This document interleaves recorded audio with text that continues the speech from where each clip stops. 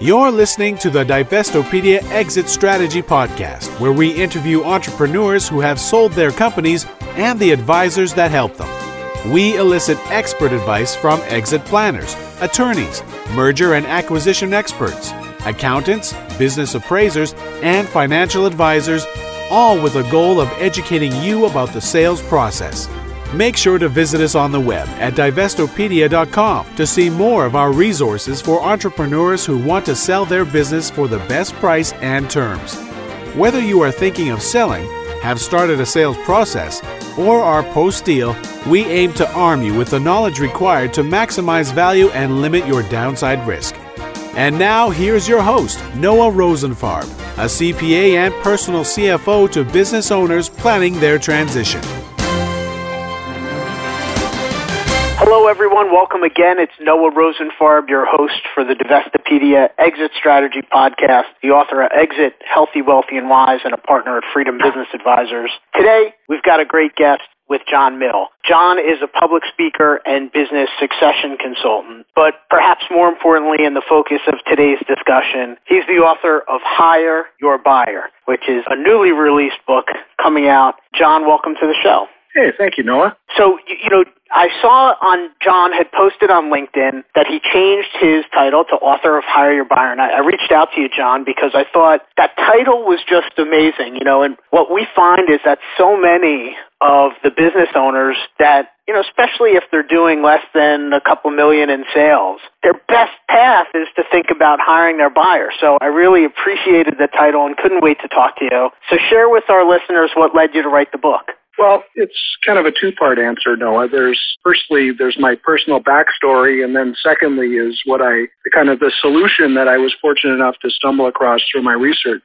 So start with telling me about your background then. So the backstory is that I started off as a small entrepreneur, and as a result of my experiences, I decided that law school would be a helpful thing and decided to become a small business lawyer. And so for 20 years, I worked as a small business lawyer in Windsor, Ontario, and pretty much did everything. Along the way, I picked up a master's degree in tax because tax is a big issue for a lot of small business people. I've appeared in the Federal Court of Appeal, and I've done pretty much everything there is to do legally with respect to small business ownership. But I was unhappy. I didn't find the work of being a lawyer. I found it too confrontational. I found it too transactional, and it just wasn't satisfying to me.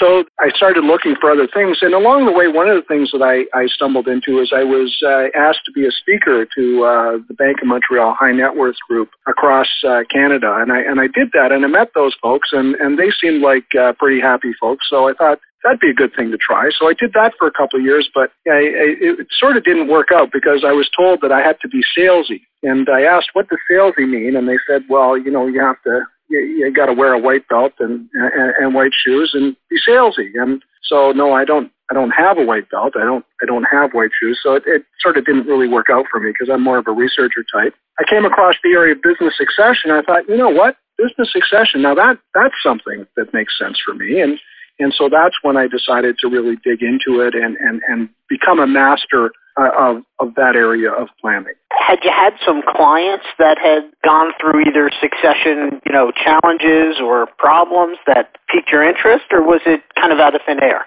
Yes, exactly. I did have some clients, and I started to kind of connect the dots. And as I'm myself, I'm 55, so I'm right in the age bracket of the typical baby boomer succession planner. And also it's an issue for me as to what I want to do with the rest of my life. But yes, I had some clients and we worked with them. And exactly as you said, Noah, you hit the nail on the head. The under $2 million valuation business which is what I've worked in almost my entire career, and sometimes smaller businesses in that. Just because they're small doesn't mean that they have big problems, because some of them do.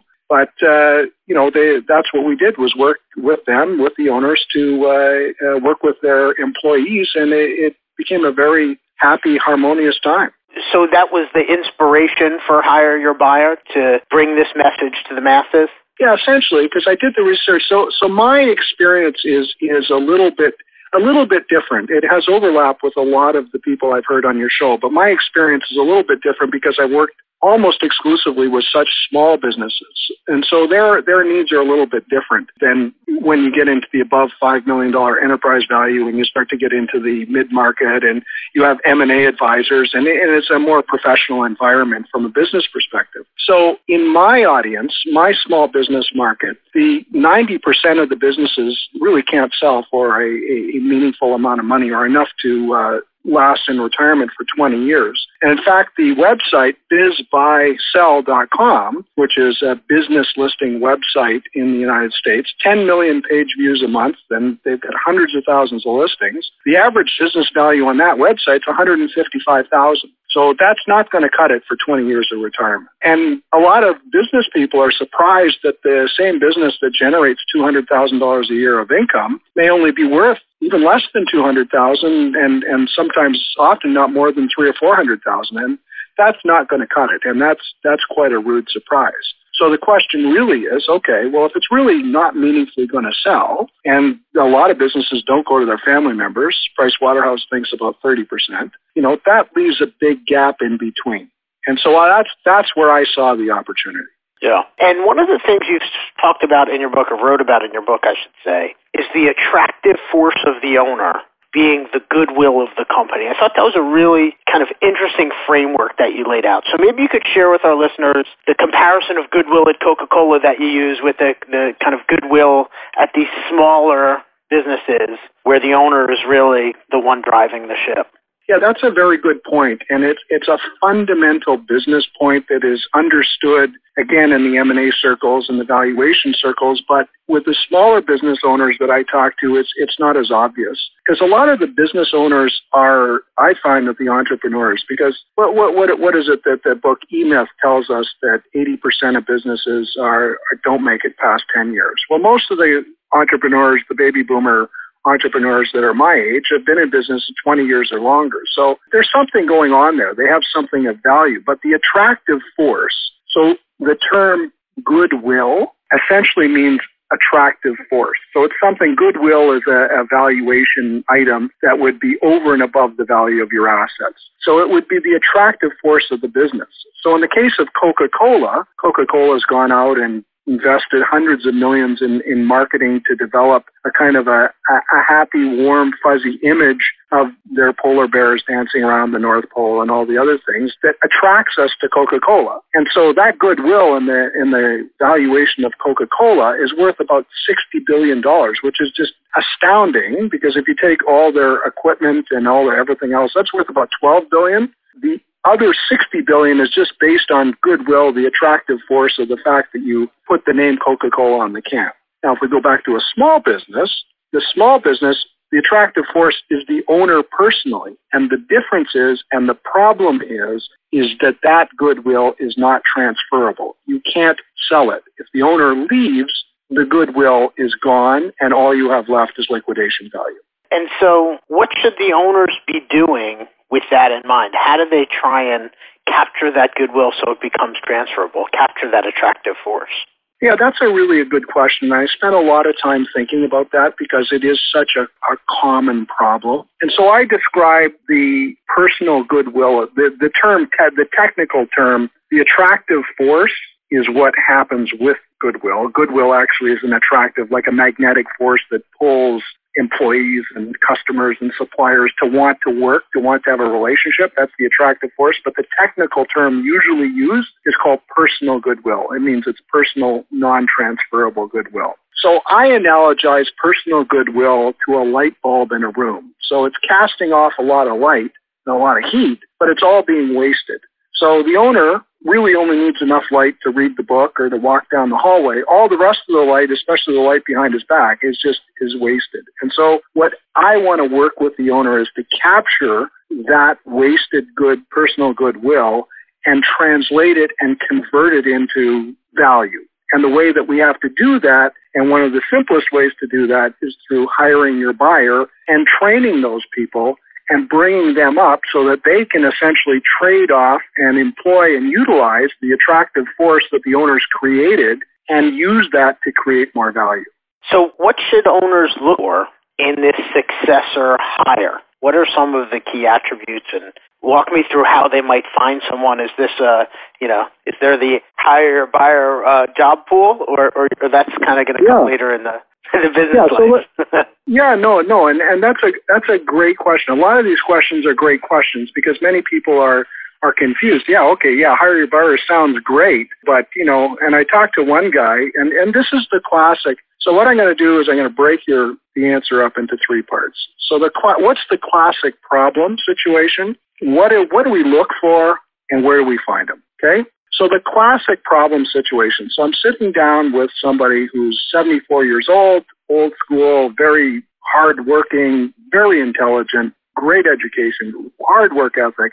And we're having coffee, very nice person. And he's bragging to me about how last Saturday he spent till 5 o'clock at the shop making sure the drawings were right because nobody else could do it, right? That's the classic problem right there. Nobody else can do it. And this person, so I asked him, we were talking and having a nice conversation. And I said, well, have you ever considered hiring your buyer? And then he gave me the magic answer, Noah, that I've heard on a number of occasions. And here's how he starts. He says, well, the kids these days, they just don't know how to work. And as soon as I hear that, I know that this person is not the kind of person that will qualify as a hire your buyer candidate.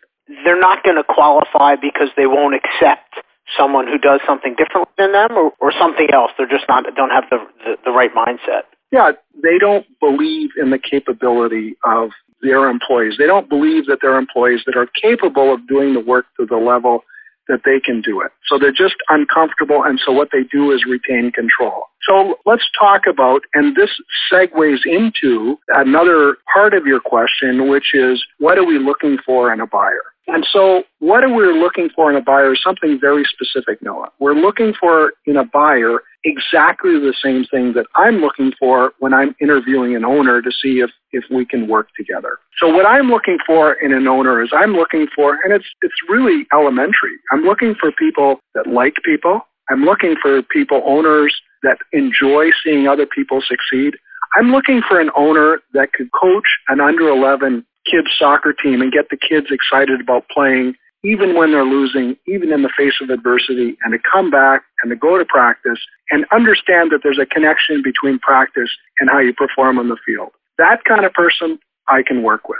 And that's the kind of person that we are looking for in a buyer. In a moment, I'm going to tell you where to find them. But we're looking for the same kind of thing because buyer is a kind of I use it because it's a kind of a catchy jingle, right? Hire your buyer. It sort of rhymes in a way. But buyer, in that sense, is somebody might be in your company already. It might be one of your children. But the idea is that buyer is a new position where somebody that was a good performer previously has got to step up. The person that can step up, yes, they have to be a good performer, but what are they performing in? They could be in your design department. They could be doing finance. They could be doing marketing. And whoever's going to run the company has to do all of those things. But we do want somebody that's been historically a good performer, but we're looking for potential. We're looking for somebody, again, same qualities. Does this person like people? Can they build a team? Do they want to see people succeed? That's who we're looking for. And do they exist, based on the complaints of, the baby boomers and even, I guess, their predecessors more so, that say these Gen X and Gen Y kids, they just want to be home for dinner every night and they don't know what it's like. And every generation, and there's multiple examples of every generation will go back and say that. They said it when I was a kid, right? They will say it in the next generation. Every generation there are people, and really all they're really saying is, I don't believe in people. I don't believe that people can succeed. I believe that there's certain special chosen people like myself, and we are the ones that are suffering the labors of the world, and everybody else is sort of on a free ride. That's not the kind of person that we'll be good for. So what I'd like to explain to you, is where is it that we can find these people? Yeah, that would be great. I know some people that are looking. Okay, no, and I'll tell you. It's a touch of an abstract answer, but it is the truth. And I'm going to start with a story about LeBron James's high school basketball team. And there's a great documentary that I highly recommend to anybody called More Than a Game, because he was filmed while he was in high school. And it tells the story because LeBron James comes from Dayton, Ohio, from a smaller kind of a rough neighborhood. And LeBron's mother was 16 when LeBron was born, and she doesn't know who his father is. And some of the kids on his team had brothers who were killed in gang violence. And the coach of the team, who's the narrator of the video, is saying the reason they chose the title More Than a Game is because that's what he saw. He saw the game of basketball as an activity that was a way out of the neighborhood. It was a way to come together, to work in a guided fashion with a goal so that these young boys could become men and develop character. And that's why it's called More Than a Game. And that's what he saw as basketball. And there's just a great, awesome scene when LeBron is in grade 11 and the team has won the state championship. And they're on the way now to determine the national. However, I'm not sure how that works exactly, but there's some kind of a tournament or a playoff system to determine who's the number one basketball team in the nation. And because LeBron's team is ranked so low, they have to play the number one team in the nation from a place called Oak Hill. And Oak Hill is this private boarding school, high school academy for basketball. And what they do is they recruit the best basketball players across the country, high school level, and give them full ride scholarship to go to Oak Hill and do nothing but play basketball with the best coaches in the country in whatever schooling that they have to do. So this is the team that they faced. And they went in, LeBron's team comes in singing the song, "We Are Ready. We Are Ready." And this is all on the video, right? And they go into that game and they crush Oak Hill 80-60. And of course, in good movie style, even though it's a documentary, they go on to become the number one team in the nation. But what was great, what was fascinating at the end was the coach was sitting there and he's saying, look, this is really, you think about this. We're from this small neighborhood with this small, rough neighborhood in Dayton that's, 3 or 4 blocks big, and all the members of the team essentially are from that neighborhood. I live in that neighborhood, and from that neighborhood we came out and we took on the team that was the best players in the country. And he says, that's, I'm just so thankful that we had that opportunity, and that's really amazing. And I do believe that's amazing. And I guess to answer your question, Noah, and I believe this most sincerely, is look in your neighborhood. Buyers are everywhere. It's not about finding, it's about connecting and engaging. They are everywhere. And there's a lot of kids, including me and you, that were born in the past generation or so, and we like to work. And there's a lot of them out there.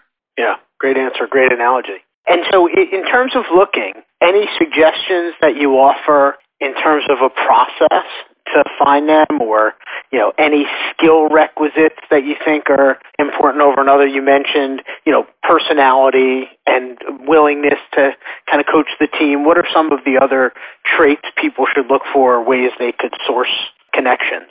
Well, and you're getting a little bit more specific, and I guess what I would say is kind of, I'm going to take a bit of a duck on that answer, which I think is fair for me. I would say that you want to get to know some HR, human resources people that are good, that understand engagement and understand process, and start talking to them. In terms of skill sets, the skill set really is leadership, right? Because most people can learn, most intelligent, hardworking people can learn the specific business process. Obviously, if it's computer science or engineering or something that requires a specific education, they're going to have that specific technical education, right? But really, really, honestly, the answer is people that understand the value of connection and the value of engagement. And that's really, if the book Hire Your Buyer were to come down to one word, that word would be engagement. That's the key. And do you feel the owner that's 74 that doesn't believe that there's another human on earth that could do what they're doing, do you believe that part of your mission is to get him to open his eyes and change his mind, or are you focused on the people that get it when you say it and recognize that there is someone and they should just control their intention and put them on the right path, or both? Well, I'm firmly a believer in the old joke about how many psychologists does it take to change a light bulb? And the answer is only one, but the light bulb has to want to change. If somebody who's an intelligent person is sitting across the table from me and in a very calm, thoughtful fashion telling me that Hire Your Buyer won't work, there's really, I'm doing a disservice to both of us to try to force the issue. Now, I can do something other than hire your buyer. I can look at, we can recommend them a financial planner. We can talk about how much, retirement is going to cost. We can do those things. But to me, it seems a bridge too far to try to get that person, into their heads. If they're clearly telling you, clearly messaging, I don't want to go there, I don't want to do that, I don't believe you. Well, we, just an interesting anecdote, and then I'd love it if you could share some stories. We had a friend of our firm that was in his late 60s and had called up my partner to say, I'm thinking about closing my business, and can you just come over and take a look at things and just tell me if I'll be all right? And in the conversation, what we found out is that the owner, who was in his late 60s, he would be fine if he closed the business down. He'd get about $600,000 out of the business if he liquidated his assets and collected his receivables. And from a financial standpoint, he was going to be okay. He could live, the rest of his life financially secure. But what we showed him was that, he actually had a key employee. And if he was willing to transfer equity to that key employee over the course of a 3 to 4 year period in exchange for some of the compensation he was already paying that individual, instead of the $600,000, he'd collect about $1.4 million. And from an efforts standpoint, it probably wouldn't be a much greater effort on his part. And it also, from an emotional standpoint, gave him a sense of that he created a legacy. He created an opportunity for someone else. And so actually, he's embarked on that plan. He's at, I think, a year 2 of that plan, and it's going, very well. And it was, serendipitous for him. He never thought to hire his buyer. And again, like you said, the buyer was already there. He had already hired him years ago, but he never thought of the opportunity to structure a deal with him. Maybe share some stories with me of clients that you've collaborated with where they found opportunity either in the people that they already had working with them or around the corner. Yeah, we'll do that in a moment, but I want to deconstruct your story a little bit because I think you have laid out almost the archetypal classic hire your buyer story as you acknowledged at the end.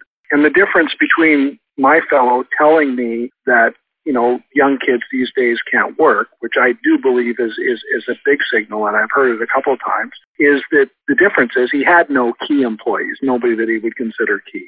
So, and it is very common, though, as you have alluded to and are exactly correct, that many, many owners do not make the connection that this key employee could be someone that takes over. And there's a big problem, I think, in the professions, especially in the small business advising professions. And I have heard this many, many times. And no, I'd be interested to see I'm from Canada. And it's probably the same in the United States. And I've heard this many times. I've had many people come to me and we talk about hire the buyer. And I hear, my lawyer, my accountant told me I can't do that. And then so I unbundle that and I said, well, why is it that you can't do that? Well, as soon as you give an employee shares, you have to share financial information with them. There's control issues, and you just can't do that.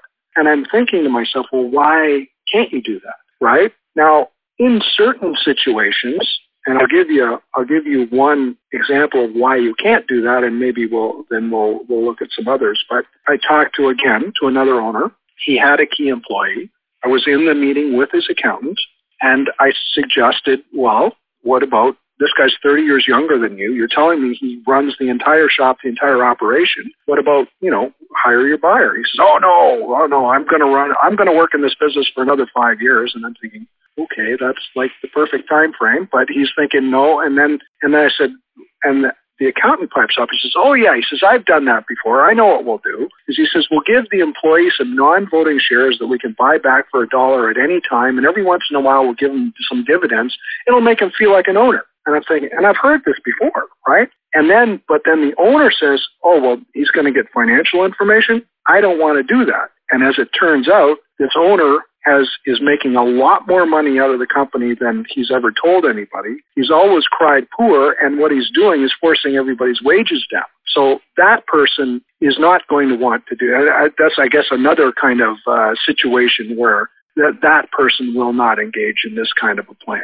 And unfortunately, I guess, you and I both know the statistics, and I'm sure our listeners do too, that most of these small business successions, they fail. They fail to either find a buyer, whether it's internal or external, and the businesses are eventually liquidated. And I think it's in large part due to the mentality of the controlling owner that doesn't want to kind of open their mind to the possibility that someone else could do this on their behalf. So, yes. And I was going to ask, can you share a success story? Someone that you worked with? Yeah, sure. So I worked with a firm of engineers, classic situation, very good engineer in Ontario and very successful. And the original assignment was to say, okay, well, if you're only one person, even though you're a leader of the profession, there are risks, right? If you want to take time off and if you ever were to become disabled, because what are the chances between the age of, say, 55 and 75 of being disabled for, not disabled in the classic sense, but being unable to go to work for 2 or 3 months? I mean, statistically, it's an extremely high ratio of people that will happen to at least once in that 20-year period, right? And so what happens? And so that's a very, very insecure place to be. So again, this person had lots of personal goodwill. And so what we did was brought in a number of other engineers who were, so again, same age. He's about 57, 58. And the younger engineers were bringing in about 30. Well, they're very happy to have an opportunity to work with somebody of this caliber. And that's, we talked about taking the personal goodwill and essentially baking these people into place over 4 or 5 years. And then what essentially we do, and I explain this very honestly to everybody, is this is what we're doing is we're bringing you in by virtue of the unused goodwill that's already here. There's going to be a flow of business coming to you that you would not otherwise be able to get. And yes, they agreed. And I said, so what we're going to do is we're going to set you up and essentially we're going to sell to you the cash flow that you create. And I said, if that's okay with you, I said, get independent advice. I said, and your option, if you don't like that idea, is to try to do it on your own and spend 15 years building it up. And everybody that we talked to, once they looked at the numbers and they looked, as being very straightforward and upfront about it, but that essentially using those people to convert the personal goodwill into cash flow that we then value and then sell back to them, but we sell it back to them not for money out of their pocket, but for a share of the profit that they're creating, so they're really not out of pocket. So it's truly a win-win-win all around. You have a situation now where the person no longer has to worry about, if they ever were to get sick for 2 or 3 months, or if they want to take off to Florida, which is a big thing in Ontario, by the way, going to Florida. I don't know how big it is where you're from, but the being able to go to Florida for a couple months in the winter or whatever the place is that you go to take a couple months off. So now he has that situation, and we got a bunch of happy campers and younger engineers that have this awesome opportunity to build this very flat organizational structure where they can engage in really high quality, high-end work that they otherwise wouldn't be able to open the door to. Yeah, I think it's great. One of the ones I talk about is the future of business owner planning. And part of that future that I envision is that owners are educated about all their options to sell or transfer their company. And I think this concept of hire your buyer is one that'll become hopefully well recognized and due in some part to the book that you've put out there. So I appreciate that. Thank you. Thank you. What else would you like to share with our listeners today? Well, I guess the idea, again, go back to think, because most people with the small business advisors, I guess I will tell you, though, the one more anecdote that's kind of in the book. And part of what, as I opened up the show and talked about my own unhappiness and kind of where I discovered the answer to that. And essentially what it was I was not really connecting and not really engaging myself. And so part of this reflects my own personal journey. But in the book I write about, there's a book called Tribal Leadership, and it's a book about employee engagement in large companies. And in terms of employee development, they break it down into 5 stages. And in the first stage of employee development, there's essentially the unemployable. So they start with the people that are unemployable. And what are the qualities and the hallmarks of people who are unemployable? Well, they live in a world that sucks. The world sucks. Nobody understands them. Nobody's fair. Nobody reciprocates. There's no point to putting any effort out because nothing good will ever come of it. And if they ever were to try to do something that was good, it would be taken from them. So that kind of mentality and that attitude leads to gang kind of behaviors, and those people will be a liability in the company. Stage 2 is a very large group, and those are the kind of people that have the Dilbert boss. And so they no longer does the world suck, but these are the people that my life sucks. And, I can't get ahead, and my boss doesn't get me. And I don't understand what we're doing here in this company, and I don't see how I contribute. And, the goal really is, let's see if I can get away with working as little as I can. And that's really what the focus is. So that's stage 2. Stage 3 is moving beyond that, and stage 3 is all the refugees and the escapees from stage 2. So I worked in a number of jobs, and I decided when I was in my teenager years that I wanted to become a businessman and then a professional. So I'm a classic stage 3 escapee from stage 2, and stage 3 is typified by the statement, I'm great, you're not. And in the book, they talk about how a lot of accountants and lawyers and doctors are guys that are, I'm great, you're not. And especially I can tell you for sure, Noah, as being a trial lawyer for 20 years, that's the ultimate I'm great exercise is being a trial lawyer, because we're there to win and prove in court that I'm great and you're not. So, but what that leads to is a lack of connection and a lack of engagement. And that's really the problem with the small business, lifestyle business. The entire kind of industry is this I'm great, you're not attitude, because entrepreneurs generally are in the same kind of mind frame like the fellow we were talking about, the 74-year-old. Nobody else can do it. I'm great, nobody else is. And then they go to lawyers and accountants who share the same mind frame. I'm great, nobody else is. And I talk to a lot of lawyers, and when we talk, and I said, do you realize that it's negligent for you to advise people or owners to trust their employees? Everything has to be documented. Everything has to be in writing. So that's the stage 3 mindset. And it's that I'm great that really keeps people polarized and it keeps them from engaging. So the authors then talk about, well, what is stage 4? Well, stage 4 is we're great. And that's the hallmark of the great organizations in the country, is that they have this we're great team philosophy and attitude. And so that's where I really want to get people to, is to we're great. And there's a lot of evidence, and I set out at length evidence in the book. And a lot of people don't realize, and I'll tell you one piece of evidence and then kind of wrap up this little anecdote, is that the greatest companies to work for, there's a Fortune magazine. Fortune magazine has a Fortune 100 greatest companies to work for. And if you were to take the list of the greatest companies to work for and make it a stock index by itself and just track the performance of that 100 stocks as an index, and then compare it to either the S&P 500 or the Russell 3000, the greatest companies to work for, since it's been tracked, they started in 1997, on average outperforms the regular stock market by double. So this stuff that I'm talking about is not based on totally touchy-feely kind of unprovable nonsense. And that's what I'm trying to set out to prove, is that there really is something to this we're great. I call it a martial art, right? Because I don't want to be naive. I've done trial law for 25 years. I don't want to be taken advantage of. I don't want to give up control naively in a bad situation. But I believe that doing it intelligently in a way that we can engage people will lead to a lot more value. Well, I happen to agree with you, and hopefully our listeners, if they don't agree with that sentiment wholeheartedly, they could read more about it in Hire Your Buyer. And how might they get in touch with you, John? What's the best way? 2 ways. I have a website called successiontaxcouncil.com, and I also have a group on LinkedIn called Canadian Business Succession Professionals. And so either that way or either of those ways would work. Terrific. Well, thank you so much for coming on the show today. Thanks to all of our listeners for tuning in. We'd welcome your advice and feedback. Please share it on iTunes or send me an email, noah@freedomadv.com. If you have recommendations for any future guests, feel free to share them. And we look forward to having you back to listen on another episode. So thanks again, John, for coming on, and thanks again to our listeners. You have a great day. Thanks for listening to the Divestopedia Exit Strategy Podcast. Make sure to visit us on the web at divestopedia.com to see more of our resources for entrepreneurs who want to sell their business for the best price and terms.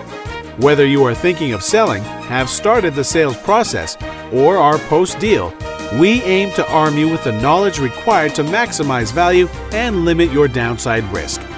If you have any questions about today's podcast, you can contact your host, Noah Rosenfarb, a CPA and personal CFO to business owners planning their transition at 855-540-0400. Please be sure to rate us on iTunes and give us your feedback.